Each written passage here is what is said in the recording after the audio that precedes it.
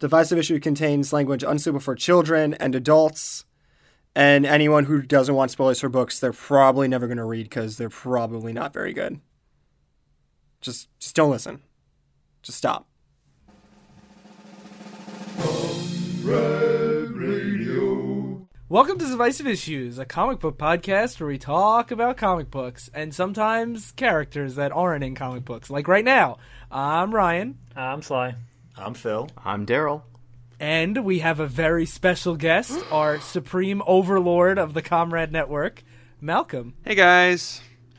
Hey. He told us we had to have him. We had no choice. Yeah. He just showed up and said, this is the law. I'm swinging by for your performance review, just to kind of see how you run things around here. Pretty good overall. Most of you are doing a great job. Phil, if you could just hang back after we're done and chat for a minute. Oh, you want to talk about Geodude, right? It's gotta be that. Not exactly, but we'll don't worry about that now. We'll get to it. We're going to talk about someone being grounded, that's for sure. Oh, God. That's bad. Okay. So today, we're having a very special bonus episode where we're going to talk about characters. If you're a fan of our show, which probably, otherwise how are you listening to this? You have heard Sly and I, mostly Sly, get really mad at Phil and Daryl for judging characters. So now we're going to all... Judging characters without knowing anything about them, just by their name alone. Yeah, because it's not okay to judge a guy who can just become an ant. Hey, let's get through the intro before we start fighting. Okay. It's not looking good so far, guys. Yeah. So let's go out with a bang, I guess. Phil, take your clothes off. Our last episode. Okay, so we're going to talk about some characters that might be underappreciated, underrated, and then we're going to call each other idiots for our picks. Can't wait. So I guess I'll go first, because I am Vice Supreme Leader here on Divisive Issues. First, I want to pick a character that is pretty well known at this point, but I still feel like he doesn't get the credit he deserves. And I'm going to pick Green Arrow. He's in season 5 of his own TV show, so he's not a nobody. But I'm going to focus more on, even though I'm a fan of Arrow, I think that the show is taking way too long to get to the comic Green Arrow that I love, which is the super soapboxy, obnoxious liberal who yells at everyone for having different political beliefs.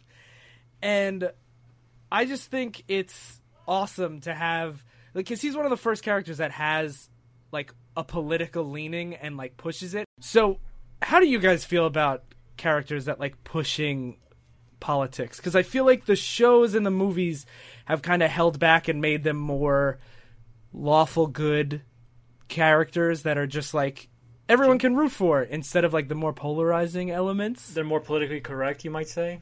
Yeah, I guess they're more politically correct in like the movies and TV shows than having someone like be much like Sly just start calling characters fascists all the time. Well, it's almost impossible to do properly. There's a reason the West Wing is the phenomena it is, because all the characters are Democrats, but it still pitches a show that anyone can watch and will occasionally bring on smart people from opposing viewpoints to put them in their place from time to time. It has a bend, but it's not this runaway train of just patting itself on the back. That's not very common. It's not easy to do. So people disguise those messages with superhero examples, or if you could just say crime in Gotham versus crime in Detroit, it abstracts it. You can kind of bend it a little and get it out of the stuff that's a little close to home. But even so, it's still hard to do. I don't know. I think recently, or a few years ago now, the Newsroom tried to do the same thing, where it's a show that obviously has a certain political leaning. And if our audience doesn't know, it's written and created by the same guy who made The West Wing, right? Aaron Sorkin. Aaron Sorkin, right? And I think it does a similarly good job in the sense that the thing is, it's hard when you agree with the show. It's easy to be like, well, this is a very, anyone can watch this and enjoy it. Balanced. Oh, it's so balanced. Yeah. Will McAvoy is a Republican, so it's fine. Yeah. I wonder though if it's not actually turning off, half the people who watch it. So I think you always run the risk of doing that. But at the same time, like, one of the things with Green Arrow is he butts heads a lot with Green Lantern, who's like a space cop, and Hawkman, who is also a space cop. And they're much more conservative characters, and I actually am a bigger Green Lantern fan than I am a Green Arrow fan, even though I disagree with him politically on a lot of things. Because I find it interesting. Like, and you can do it without setting up a straw man. And I think that's the biggest problem is Green Arrow has been set up as a liberal straw man when you want to make a conservative point. Like, he doesn't think about how this actually works in the real world. Or vice versa, the villains are set up as conservative straw men. Yeah. But that's always going to happen, even unintentionally, because usually when people disagree with someone, in their mind, they have a view of how those people believe. And when they're trying to explain why they're wrong, they're very likely to create a weird version of them that doesn't accurately represent their views. Yeah. Well, one thing I hate about you can never really do it properly because in real life, no discussion ever gets settled like it does in fiction. Yeah. Because like in fiction, somebody will make a comment, a guy will make a retort, and basically he'll burn him so bad that guy will not make a reply. In real life, it never happens. No matter how decisively you're shut down by another argument, you'll keep arguing, and you eventually just start yelling over each other. Like a real life discussion on the page will just be word bubbles covering each other for like entire page until they finally just stop arguing and just decide to stop talking to each other. Basically, yeah, written by Brian Michael Bendis. Yeah, it's like a comic version of Sly and Ryan. Yeah. No, but really, that is true. That people do change their minds later, not during, never during. Yeah, People true. will argue, and maybe down the line they'll be like, maybe they'll change their views on it. Maybe they were right, but in the middle of an argument, no one's ever like. Well, usually people are not like, well, you're right, actually. I was just wrong. Also, we're recording this before the post-apocalyptic dystopia of the 2016 election. So at this point, everything's so divided that I find that the news has just as many fake straw men set up as my Green Arrow comic books. So I guess it's kind of like realistic that it's not realistic. Right. Yeah. But I don't know. Ryan, I'm also curious. I don't even when I think Green Arrow, his politics don't even come to mind. All I just think of is boxing glove arrows and lockpick arrows and really contrived lockpick arrows. I love that that's a thing. Yeah, and it's really campy and specific and maybe a little it's a little 66 Batman of having an arrow for everything. So like I'd love to hear your take on that stuff as well. That part's also like part of the charm of it because he's such like a wisecracking, obnoxious, like 70s liberal guy. When he does these campy things, and he always makes like these, not that conservatives can't crack wise, but like he's so like obnoxiously self-aware that they even actually, there is an episode of Arrow where he wants to disarm somebody and he's in a gym and he puts a boxing glove on his arrow and shoots him in the face with it. And that show's like dark as hell.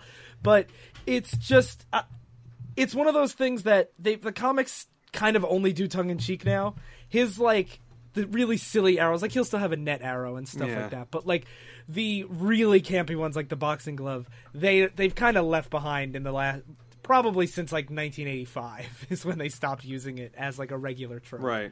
Well, it just is Robin Hood. Yeah, and that lends a huge charm element, whether or not you're up for that character on the page at that moment. Like yeah, and that's why I liked when they leaned in more politically because like Robin Hood's a pretty political figure. Yeah. People don't think of it that way because he's right in his own story. Yeah, and but that's like what if I you mean put him in a about story where not everyone's the sheriff of Nottingham, it gets a little murkier. So yeah, absolutely. So I think I spent enough time talking about Green Arrow. What about you, Sly? Who's a character that you want to defend to the masses? So I'm going to talk about a very political and divisive character, Ant-Man. But my reason for liking him is more related to why I like obscure characters in general. If you read enough comics, you'll notice characters like Superman and Batman are usually very static throughout their careers because if you change them too much, they stop being the iconic characters you know and love. Whereas more obscure characters like Ant-Man, like now Ant-Man's probably, in my opinion, probably gonna be a significantly less interesting character because now he's probably mainstream because of the movies, so he'll be allowed less room to grow. But I always liked Ant-Man because when he started his career, he was a contemporary of like Captain America, Iron Man, Thor, those characters. Just to point out, the Ant-Man in the movie is the second Ant-Man. Yeah. You're primarily talking about the first one, right? Well, Hank Pym? yeah. So I should just clarify. I'm starting with the first Hank one. Pym. I'm talking about. Yeah, and Hank Pym's the older guy in Yeah. the movie. Pimp particles. Very good. He was a contemporary to the big characters who became like the A-list characters, and He's a founding member of the Avengers. Yeah. People forget that. Yeah, but so he was screwed over in the movies. He wasn't a founding member of the movies either. But what happens that I found interesting was basically because he was always like insecure about his position as a hero. In the comics, he went through a mental breakdown. He hit his wife. He created. He's one that created Ultron in the comics. He basically went crazy and was kicked off the team for being a crazy guy.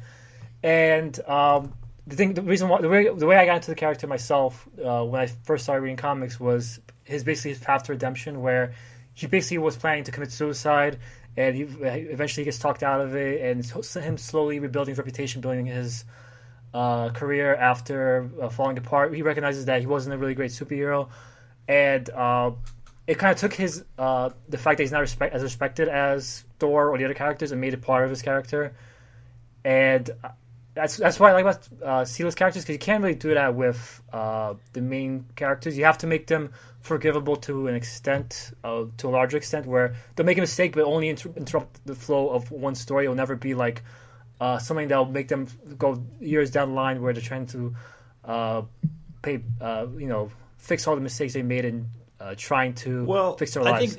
I think there are some things that do that. They have like a downward spiral for a while. Like you can look at something like 24, and like there are several seasons where Jack Bauer is like on a downward bent for the whole time. But since Jack Bauer is the main character, there's like assurance that he will come back next season and be ready to fight the terrorists again. Right. Whereas Ant-Man will disappear for several runs and come up in the most unexpected places, and you'll be like, "Wow, he's here!" And last time I saw him, wasn't he a wife beater and a traitor to the team? But now he's like trying to be like, no, you don't know where this is going to go necessarily. And there's also a level of dramatic tension that, like, if I'm reading a story about Superman having a crisis of conscience, I know he's not going to kill himself. Ant-Man could. He can't, can he? Yeah, Superman would kill himself the same way he shaves, heat vision in a mirror. Yeah, like that's the thing is Ant-Man like could kill himself. And, like, he doesn't even have a book at the time. Like, that's not gonna ruin the Marvel Universe. And he was replaced already as the official Ant-Man role by another Ant-Man, the movie Ant-Man, Scott Lang, by that point. So it could have been just like, oh, here's the passing of torch. Old Ant-Man's disgraced and he's dead, and now new Ant-Man takes his place. And new Ant-Man has the same thing happen, where in the comics, it looked like he died for a period of time, and his daughter in the movies took his place, too. And that's another thing you can't do anymore, because like now that Ant-Man's an A-lister, they brought back Scott Lang, and now his daughter's back to being her daughter role. She's no longer a superhero. So that's what I mean by the character's now less interesting, because in movies, people watch the movies and now they say, you have Scott Lang who's Ant-Man, and you have his daughter who is a little girl. I have to keep in that status quo now. I personally think his daughter Cassie's a better character than both Hank Pym and Scott Lang. But that's what I mean. Like now, that's where being obscure and becoming A-list is a bad thing in some ways. Yeah, and the audience isn't ready for that. Yeah. And I totally get that, because when the movie came out, they brought him back from the dead and gave him a book with his daughter, and I bought it for his daughter, and I read the first couple issues, and she's just his daughter in it. And I'm like, but she was on the Young Avengers, like I followed her for years, and now she's just his daughter. I totally understand where you're coming from. Oh yeah, she was in Young Avengers. That was cool. She was. That's a good book. You know what's funny is I think Malcolm actually knows more about comics than both Daryl and me do. Yeah, I do. You didn't know what you were signing up for today. I was like, I don't know who these people are. But I mean, do you get where we're coming from, Phil? Like when they're super obscure, you could do anything with them. I get that. Yeah, but like Batman's not going to kill himself, and if he does, he's going to come back in a year. Yeah, which is what happened. And there is some like freedom in that, in terms of like writing that character. You can really take a lot of like chances with it. And that's one of the reasons why we talked about doing this as a bonus episode, because usually when someone first gets into comics, like they start with like Batman or Spider-Man, and they're still great characters. But most diehard comic fans, when you ask who are your favorite characters, they're gonna lean more towards like the Atom or like Ant-Man, like these more obscure characters. Blue Beetle. I have the new issue of Blue Beetle sitting on my desk right now. I love Blue Beetle.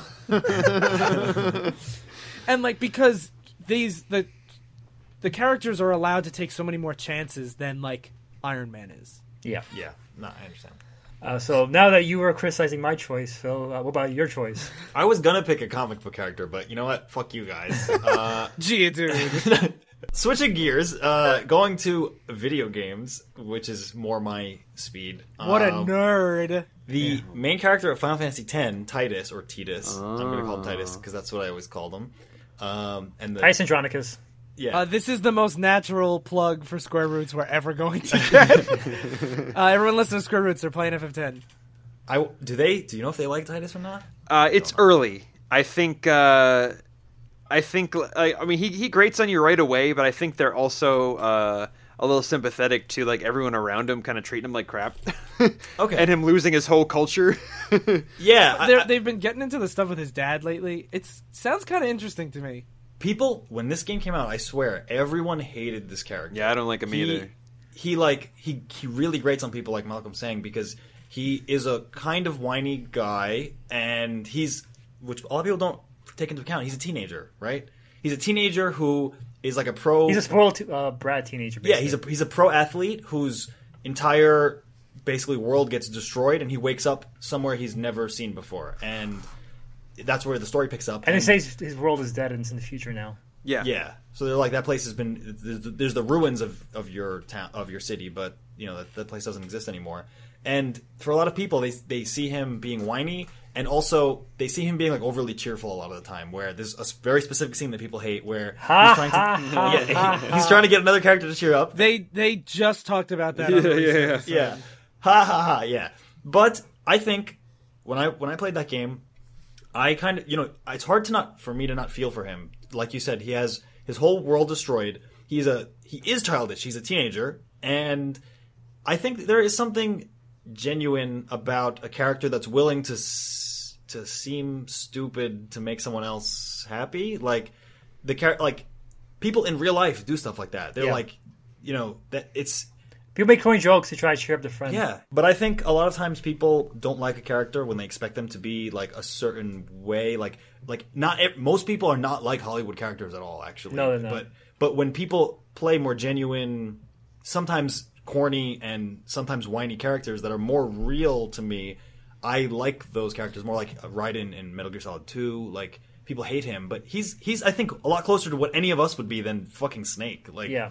The way you're describing it actually reminds me a lot of the like arguments that I would get into after Episode 7 of Star Wars came out, where I thought Kylo Ren was way more interesting than most Star Wars villains. Oh, absolutely. And everyone was like, "No, he's so whiny," and I'm like, "But there's so many reasons for it." Yeah, it's great. He's probably the best character in that movie. So what we're saying is Anakin's the best Star Wars character. No, but he's not relatable. No, he's not. And he really could have been. Okay, guys, we can't just complain about the prequels. All right, anyway. But you know what I mean? Like, I feel like, especially with male like protagonists or male antagonists, and I'm not crying fucking men's rights over here, but I'm saying like when you make a lot of male leads more like emotional, everyone's like they're so whiny and pathetic, when I like that a lot more. Phil, I think I agree with you. I still don't like Titus just because of all the little choices and like all the whining about his dad and like the lashing out and stuff. To me, he's one that works on paper, where like just to have an audience surrogate that you have an emotional connection to right away because he lost his entire culture and he has to relearn everything from scratch, and we learn it with him, and then you realize how he has to keep losing people, he has to figure out where he's at with his dad and all that. So even by the end, you weren't on board with him? Even when he mans up in the story? I mean, because I feel like he starts out like that, but he matures throughout the course of the game, and by the end, I felt like he's the driving force by the end of the... Yeah, he stops whining, and he's like, we forge our own path kind of thing, instead of being like, oh man, it sucks so bad that everything's happening to me. Right. Kinda. Maybe it just like evens out a little bit for me. I never like love him, but I get the arc, that story actually of 10 is one that if I think about it independent, I can kind of like headcanon just a little, think about the bigger picture of it, and maybe like in the execution, a lot of the details are cheesy or there's some awkward moments in the voice acting, translation, and all that. But like that's one I just like to kind of think on a broad scale. The same way I interact with a lot of Star Wars stuff too, where like this stuff's really melodramatic and broad, but in my free time I just love like thinking about how to trick the Empire into getting these clones and then taking them back. It's fun to like go down that road, even if the movie itself isn't quite nailing what they'd like to.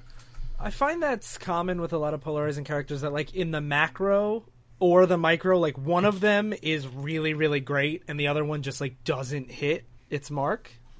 Sometimes. Have you played 10, Daryl? Yep. Did you like Titus? Yeah. Cool. So what about you, Supreme Overlord? What you got for us? I've got a comic one as well, and really underrated character. Have you guys heard of Iron Man? No. Yeah, No. Is he the Man of Steel or no? No, that's Steel. He's How is he underrated? No, I'm kidding. Yeah. Totally kidding. My pick is. I thought you were legit gonna defend Iron Man. You're like, you know what Tony Stark is the best character. A lot of people don't know this, but he's like pretty good at inventing. Oh, he's pretty cool. No, I gotta nip this in the bud. My pick for my underrated is Sue Storm, the Invisible Woman. I can get into this. Yeah. I can't. I hate you. Now, I know you guys have covered this before, and I think I really agree with you for the most part. Fantastic Four is one of the hardest comic book franchises to sell to absolutely anybody. Barely works on film, really corny in a lot of their books. There's just... The only conflict you get is just like pranks, or some writers may really get into that marriage and maybe strain it with the work they're doing. But as we've said with Ant-Man and how actually abusive that gets, it's not really that bad in Fantastic Four. It's one of the most tamest, most loving properties. I have a couple runs that I would say Of course. disregard that. Absolutely, but for a multi-decade, like, we can enjoy Fantastic Four, but they're really hard to pitch. I would say before 2003, I would agree with you. Right. There's a couple runs here and there that stand out, but they have been modernized in a way that a lot of people don't really know, and I think that lends itself really well to your choice of it being underappreciated. Right. I don't really like the other three in the group as much. I like them as I like when they visit other comics. So when Mr. Fantastic shows up in a different technology-based thing and starts like fixing their machine or consulting them or telling them how to like open a portal to a different dimension, and same thing with the others. Like Johnny's pretty one note and Ben's fairly simple too. It's like, oh, I'm a rock monster, nobody loves me. That's why he's great. He's just a rock monster. I'm pretty sure you're just asking Sly to declare clobbering time. I know. Are you talking about Geodude or what? But I don't know. I don't mean. I guess I'm dumping on the rest of them too much. But for me, this team is shit with this one saving grace. Honestly, they're really a boring team. Sly's favorite is Ben and mine is Reed. So go on. Oh, Malcolm, that's for fun. now. Cool. Well, that's a whole nother day, I guess. But and Daryl's favorite is Dr. Doom, the fifth member of a team according to the movies. hey, there's 5 of us.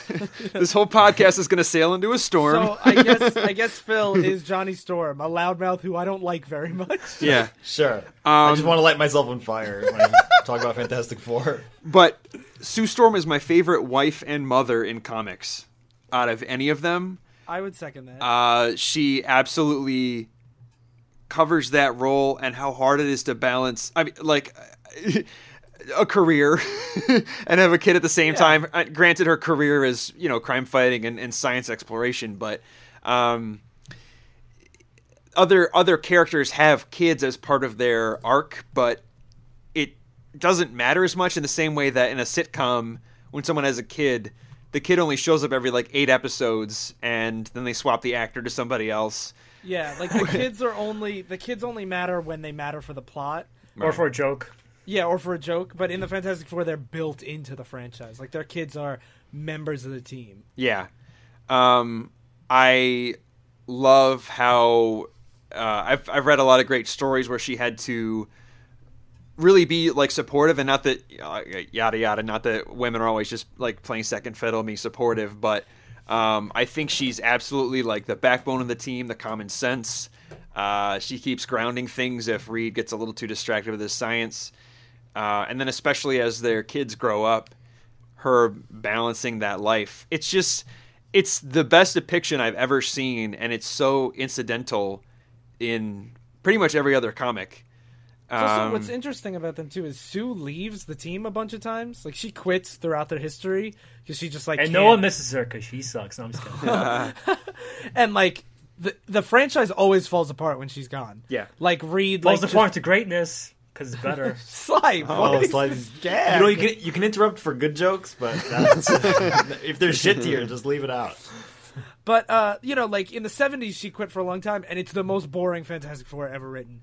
And like whenever she leaves, it just always like the whole family just feels like heartless, and that I like in a meta way. It's just the writers don't know how to write the team without her, I guess. But like it really does work in a franchise way as well. That like she does keep the team together with her force fields, presumably. Yeah, she's also the most powerful of them by a long shot. Like, she's amazing. Yeah, I mean, there's when they went on, Reed and Sue went on a second honeymoon, and they were attacked by the wizard, and Sue turned his chest invisible and was like, I could stop your heart in a second, and I'll make you watch it if you don't get the fuck out of here. Yep. Like, that's awesome. Yeah. Honeymoon. Said. Famously knocked out Hulk Yeah, in cool. Secret Wars. Even though Sly hates Sue Storm, I guess, I agree that she is underappreciated. Like, honestly, like most female comic book characters, which is why I feel like an asshole that I only picked male characters. You fucking sexist piece of shit. Just adding to the I know. patriarchy around here. I know.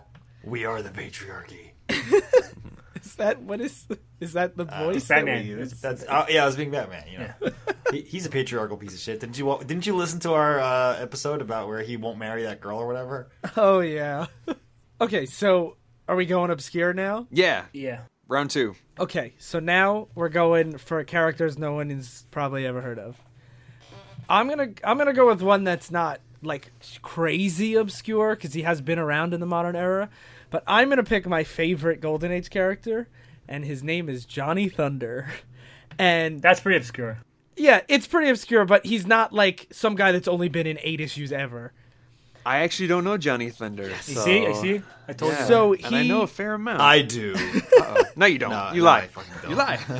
So basically, he is a character from the 40s. He debuted in the same issue that The Flash and Hawkman did. Characters of equal regard as Johnny Thunder. And basically picture like a short, like nerdy looking guy in a green blazer and a bow tie who has a magic pen that every time he clicks it and says magic words, a genie comes out and grants his wishes. Aladdin. Basically Aladdin, except he was in the original superhero team, the Justice Society of America. They were, like, comics were pretty straight-laced back then. Like, it was like, everyone fights for justice and, like, all that stuff that you think of when you think of really old comic books. And Johnny Thunder was a humor character. So he would go on these adventures with characters like the original Flash, original Green Lantern, and his strips would always stand out to me as really, really funny, and it broke up the monotony so well because like they would have to travel to like 7 different corners of the globe, and Hawkman would have these giant birds take them places, and the birds would drop everyone off, but then for some reason they would drop Johnny upside down so he'd land on his head. Or like in his first appearance, he learns that his genie will grant his wishes, but his genie takes everything incredibly literally. So like he gets seriously hurt. Monkey's paw situation. Yeah. Yeah. Well, more like for a joke where like he gets really hurt and he says, "Somebody call me an ambulance." And so the genie makes a man appear and go, "You're an ambulance." And, like, really stupid things that's like pretty that. good. Yeah. And it's really funny, and it breaks up the like fight the mafia mobster and like save the girl, and like it stands out so much to me in the Golden Age. And then in the modern age, he developed Alzheimer's, because all of those characters got really old, and basically everyone else kind of viewed him as like a mascot, and like they were like, oh, it's Johnny, he's just a goofball. And as his disease got worse and worse, they kind of realized how much heart he had, because he was regressing to like younger and younger. And it's one of the most tragic stories I've ever read. Whoa. And having like the goofball humor character become like a metaphor for how important staying optimistic is in the face of like really horrible realistic tragedy is like, he stands out so much to me as like one of the greatest characters ever, that like really hits me hard. And like that's what I love about comics, is they take a character that there was nothing serious about him. His whole chapter was always bad puns and like the jerk, Steve Martin's the jerk level in like ridiculousness of things happening to him. But they play with that so well, as the rest of the team, like their superpowers keep them young and healthy, and his just mind deteriorates. And that's something that, you know, I've personally had to deal with. A lot of my family and friends have had to deal with. And like all the superpowers in the world can't make that any better. Yeah. And I love Johnny Thunder, and he's the greatest. And I mentioned the new hip version of Johnny Thunder called Jakeem Thunder. Jakeem Thunder is also awesome. Because they had a character called, DC was like, we have a character called Thunder. He has a Thunder Genie. Obviously, he has to be a black guy now. Yeah. Anyone with Russian powers has to be a black guy. Well, so Jakeem Thunder. Like Static One Shock. of the things with Jakeem Thunder, my favorite Johnny Thunder story, is the reason why this whole thing culminates is because Jakeem Thunder meets Johnny and sees this disease and tries to use magic to fix it, and it doesn't go the way it's supposed to. And like it becomes like you have to accept things, and like it also gets like crazy with like a mind controlling gorilla, but you don't have to worry about that. But like it's one of those things that it plays with the tropes of like it's a magical genie that like just loves bad puns and like tells such a powerful story with it. And for me, the fact that he had been this character, this humor character who was only there for the punchline of a joke for, at that point, 50 years, it makes that so powerful for me. And that's my That is cool. That's my pitch. That's cool. I really went on that ride because I had to learn who the person was, hear it described. That was a rough moment. And then get the whole history. And like the whole time, and then I was like, okay, so how do you make that modern? And then you said, so you covered it. Yes. And it's always interesting to me when these characters, like, he debuted at the same time as The Flash, and everybody knows The Flash. And, you know, Malcolm, you're a big comic book guy, and you have no idea who Johnny Thunder is. Nope. You know, and, like, it's... I didn't know Johnny Thunder was really... I thought Jakeem Thunder was, like, the first variation. Oh, yeah?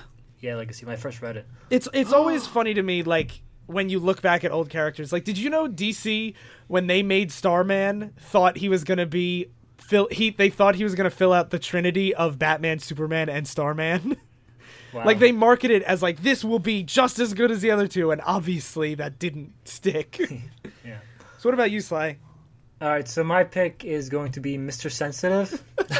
Oh, wait. You can't use yourself as a character. Mr. Handsome Charming. Shut up. But He's also called the Orphan.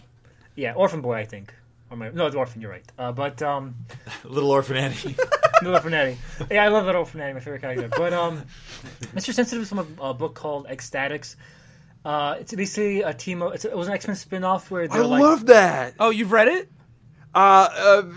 Bits. I know, like, that it was this team they made up out of nowhere, and it was really cynical, and they all die at the end. It's Yeah, awesome. So basically, people talk about Game of Thrones. Oh, it's so everyone dies so often and so many times. Nope. Well, Ecstatics, the first story arc, is introduces a whole team of characters. Yeah, and, he takes over the book X-Force, and he's like, Yeah. oh, brand new characters. Oh, look at all these great characters.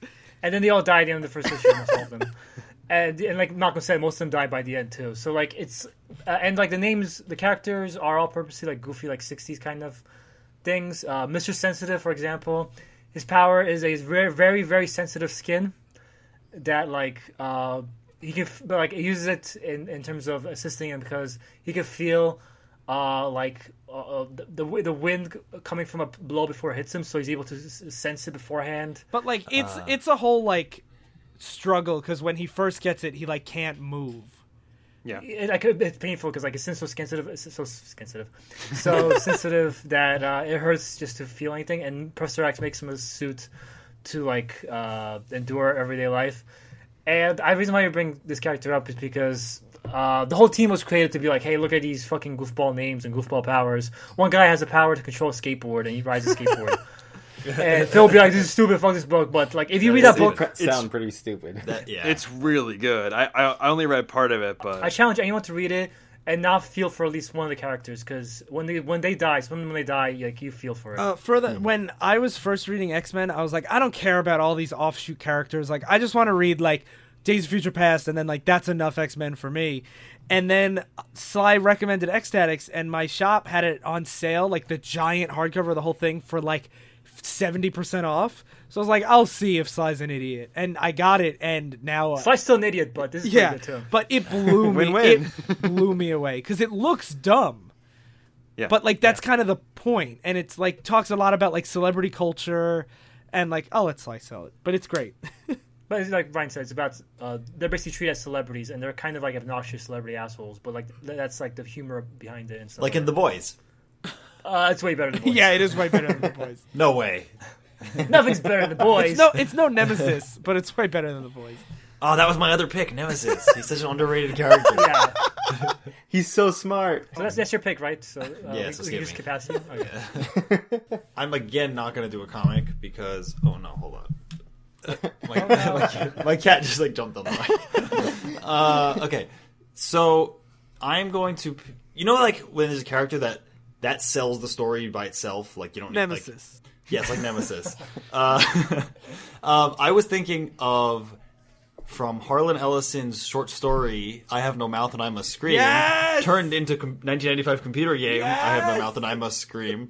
The main villain of that story is how you sell the whole game. And it's basically a computer named AM, stands for Allied Master Computer, and he's basically just a computer underground, which seems kind of boring.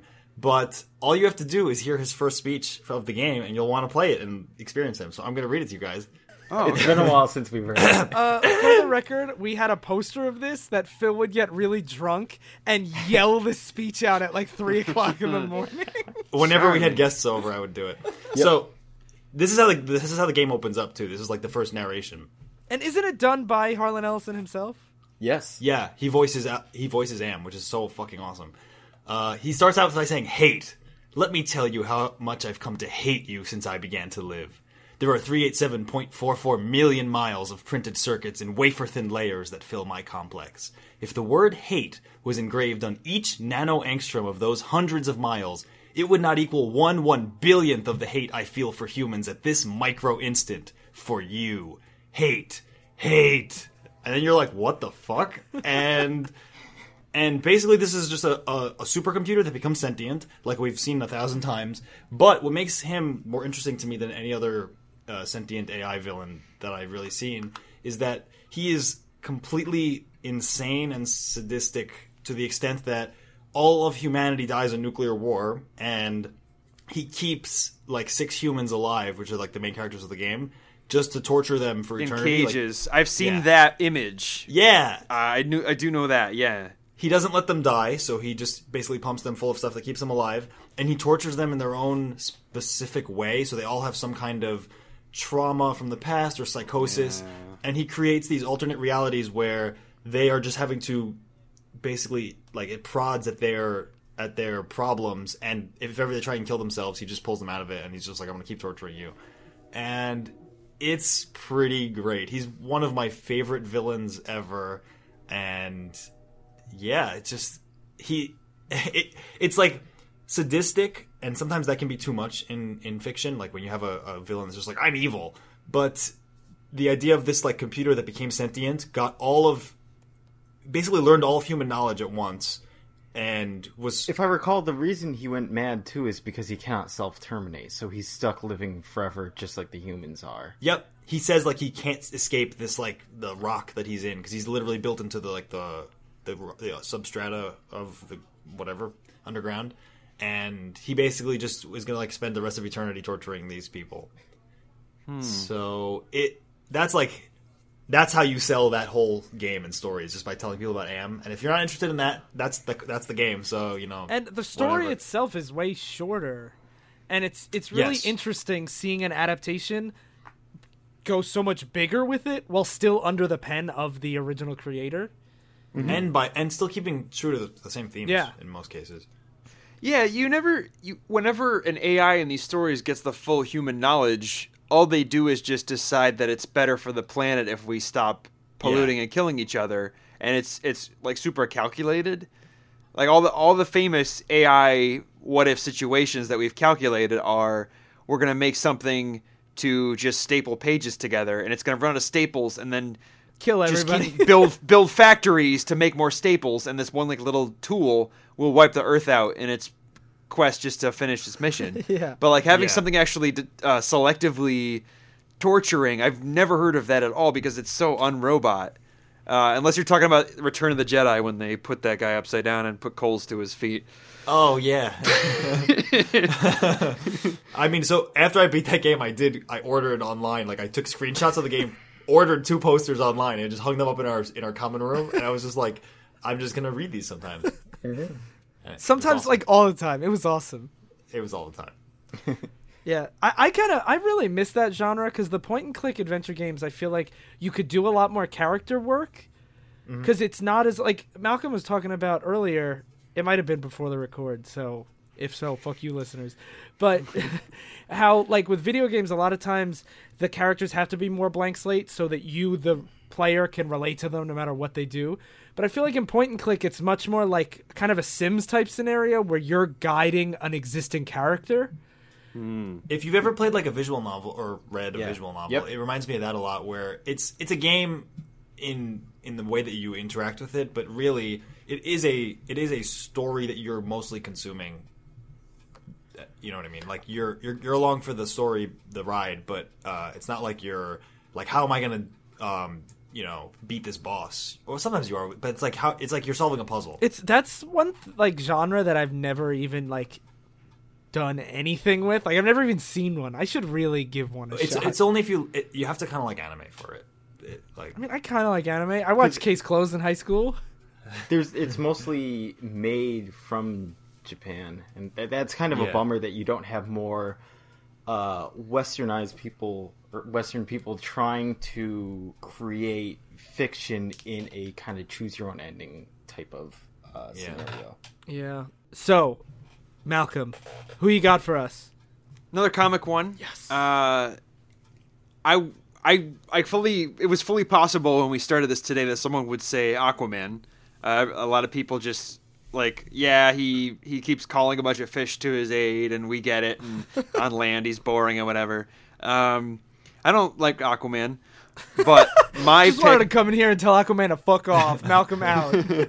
Fuck you, Sly. Fuck me. Sly likes Aquaman. But my pick today is Marvel's Aquaman, Namor. Who? Oh, wait. Daryl, are you the one? Daryl hates Namor. He said he's the ugliest man to ever have lived. I'm the one that thinks he's a super ugly man. I don't know why Sue likes him. She doesn't like... wait, you mean like you don't even know why there's like a hint of a love triangle there, or... Oh, it's pretty explicit. Sue, we read an issue where Sue's like, I'm torn between Reed and Namor. Well, I don't get why Sue likes Reed. Reed's a dick. But Reed's pretty smart. Namor's also the ugliest man to ever have lived. Yes. Yeah, Daryl swears that he's the ugliest man. That's weird. Like his original Inception has like a really square, like trapezoidal head. Yes. Triangle. It's a straight up triangle. But he's been redone many more times. Like if everyone was stuck with their original like cover, I mean, like Batman. Come on, guys. Okay, well, I want to do this one a little bit differently. I want Daryl to tell me why Namor sucks, and then I want Malcolm to defend him. I'm up for that. I didn't think he sucks. Well, okay. I think it's the weirdest thing is, at least for me, it's like what separates him a lot from Aquaman other than being morally gray, or is that the thing that makes him interesting? Yeah, the morally gray. That's pretty much the thing. Because and the arrogance. Namor has been like in recent comics, like Namor has been like declared like a fucking terrorist, basically. Yeah, like literally. Yeah, and people have to hunt him down and stuff. Like, it's like Aquaman taken to the extreme, because Aquaman like fucks up he I guess angry at the Earth people, but Namor's like, fuck you, I'm gonna kill your and drown your cities and stuff like that. I would say the difference is Aquaman feels like an outsider because of his like timidness, that he doesn't belong for the most part, whereas Namor is an outsider because he's so arrogant that he views himself better than humanity. He's constantly doing us or them thinking, and like segregating above ocean and below ocean people, and who's inferior and who's not. I kind of liken why I like one, I don't like the other, to what Game of Thrones hit on and what everyone loves about it, in that all the best characters in that show are the really shady, manipulative ones that make alliances, that backstab. Like the really noble, super nice king guys will be gullible in that show. I just want to give you a warning, Malcolm. You're walking a tightrope here. As I know, I'm on the edge of my seat. My earbuds are almost out of my ears right now. No spoilers. We're all really big fans of the book and not really big fans of the show. That's fine. But so be careful. what they both hit on is that the goody two shoes characters that show mercy get screwed over, and the fair. really noble guys can't build alliances because they can't get their hands dirty. And then the Lannisters will be the most interesting characters to follow because they get stuff done no matter what it takes. Namor, to me, is what a ruler of an entire amazing underwater city would be like, would have an amazing sense of superiority, would genuinely be really guarded about humans and their destructive nature about the planet. I mean, we've seen a lot of sci-fi stories that, your Avatar and whatever, that talk about like they make up a sci-fi culture and then they're in danger from our pollution or deforestation or whatever. Yeah. So he has that to guard against. And then just throw in a little just good old-fashioned arrogance anyway that has nothing to do with his position, but just like that's his personality. He's just a dick. I mean, that's fair though. Like I bet you that most kings were obviously let that position get to their head in general. Like you're not going to have like these noble, humble kings of like all over the place. Like if you really, or you can even argue that you need that to be good. I would say that if you think that you're good enough to rule people, you have to be an arrogant piece of shit. Yeah. Well, Namor was raised like, you are a special prince. You're gonna rule everything. Well, Aquaman was like a slave in his own kingdom for like a long time. Are you saying Aquaman wouldn't flood everyone? Because I'm pretty sure we read a thing where he did kill everyone because he got dumped by Wonder Woman or whatever. That was different though. Was that a thing? That was Flashpoint.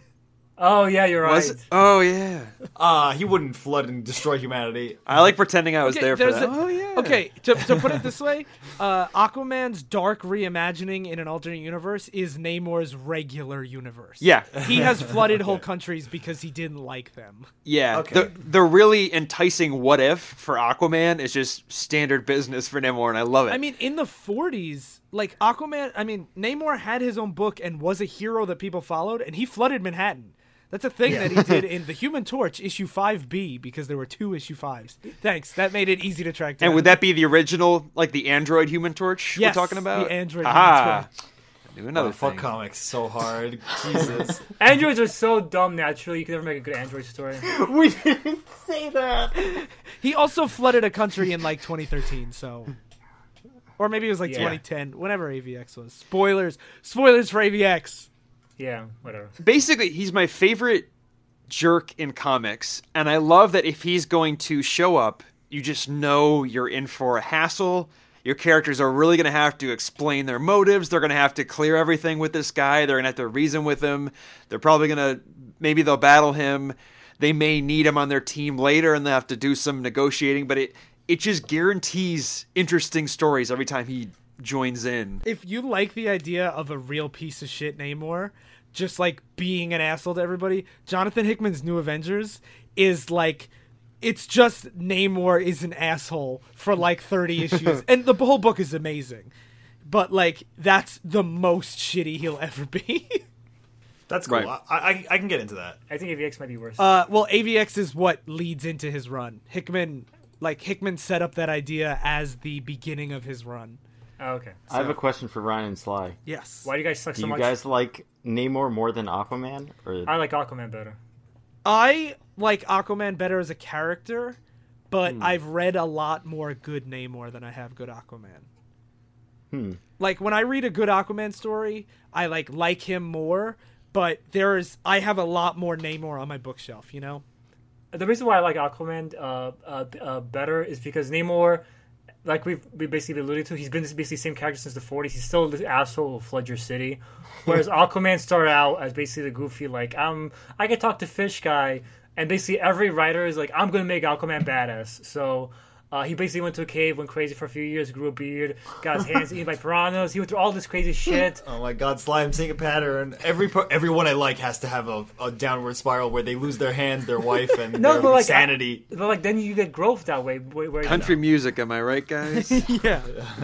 Whereas Namor, I can see why he can be more consistently good because he's been the same character since the 40s. Whereas Aquaman has been through so much shit that I find interesting. Yeah, I think we actually avoided doing it too much today, but what can happen in a lot of these situations is you just fall in the trap of some characters are super easy to write no matter what because there's built-in quirks, and other ones you have to work harder at, and they build a history. So Aquaman, on his surface, if I just sat down to write an Aquaman story, I wouldn't do a good job. Mm-hmm. But if you look at his whole history in that arc, there's more richness in there. Yeah, Namor you could write pretty easily. Just make him an asshole. Yeah. That's actually, the last thing I wanted to bring up, because I feel like we're rounding out to the end, but the thing that I was debating whether to bring up this character on this episode, but you brought it up, Malcolm, and I want to briefly talk about Superman. Because he's pretty Superman's underrated. a special case. Because here's the thing. Superman is, I think, the greatest fictional character ever created. You're wrong. Okay, that's fine. But I will admit that out of every comic book character that exists, pretty sure Superman has the most shitty stories. Right. Like, he's a character that I absolutely love, and he means so much to me, but it is so hard to get him right. For purposes of today, he's complicated. I would argue that you have to get to the point of realizing he's overrated and then have him be underrated. So you have to realize that every moron has the S on the back of their pickup truck or on their shirt or their hat. And you have to realize how not good most of his movies are. Hey, Superman 1 and 2 are awesome. Sure. You have to hit that Sure, Ryan. Pat you in the head. You have to hit that oversaturation. And just he's perfect, whatever, he can do no wrong, he's invulnerable. You gotta hit that point, and then you back it up and start getting into really good stories. You give him the better conflicts. You have him, struggle with his humanity. I think I understand where you're coming from, for sure. It's more complicated, because he's not underrated. He's on every kid's birthday cake across the country. Most kids don't think he's lame. But you have to be a little world weary to be yeah, whatever, he can fly, he's perfect, and then walk it back to actually get into the humanity of him and realize he's infinitely more complex than just can fly, can do no wrong. Yeah.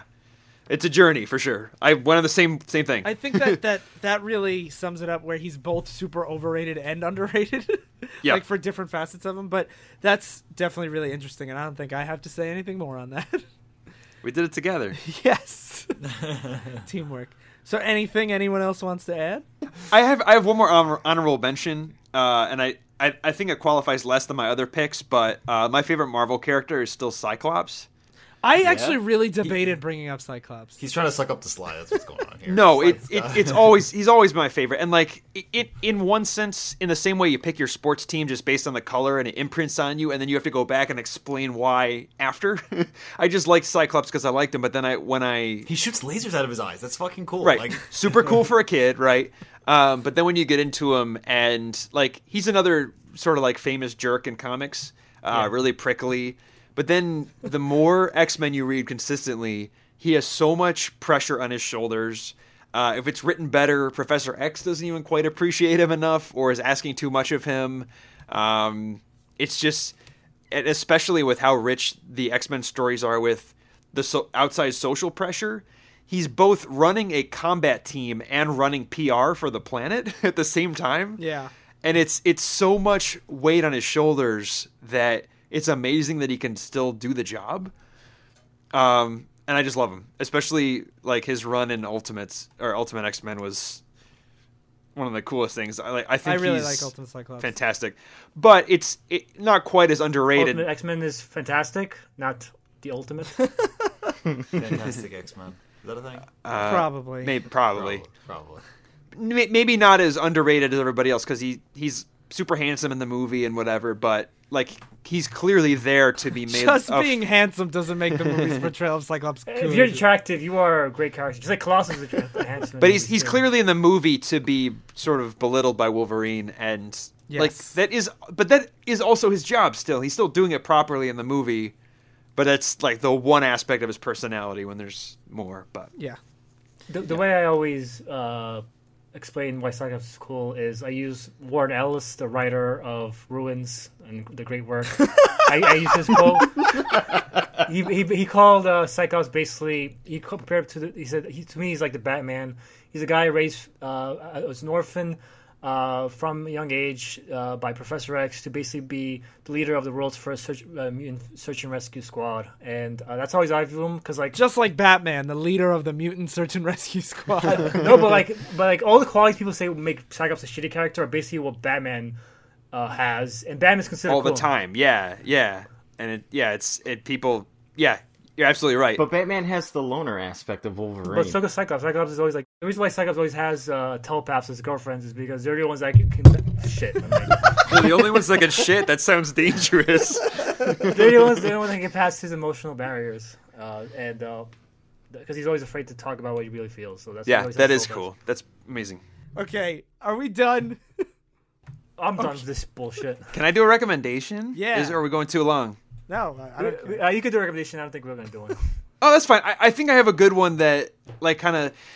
The one I was thinking of speaks to this entire concept we're talking about, of, like, really celebrating and digging into these back characters. Marvel did a fantastic series called Exiles. I love that book. Because it's really good.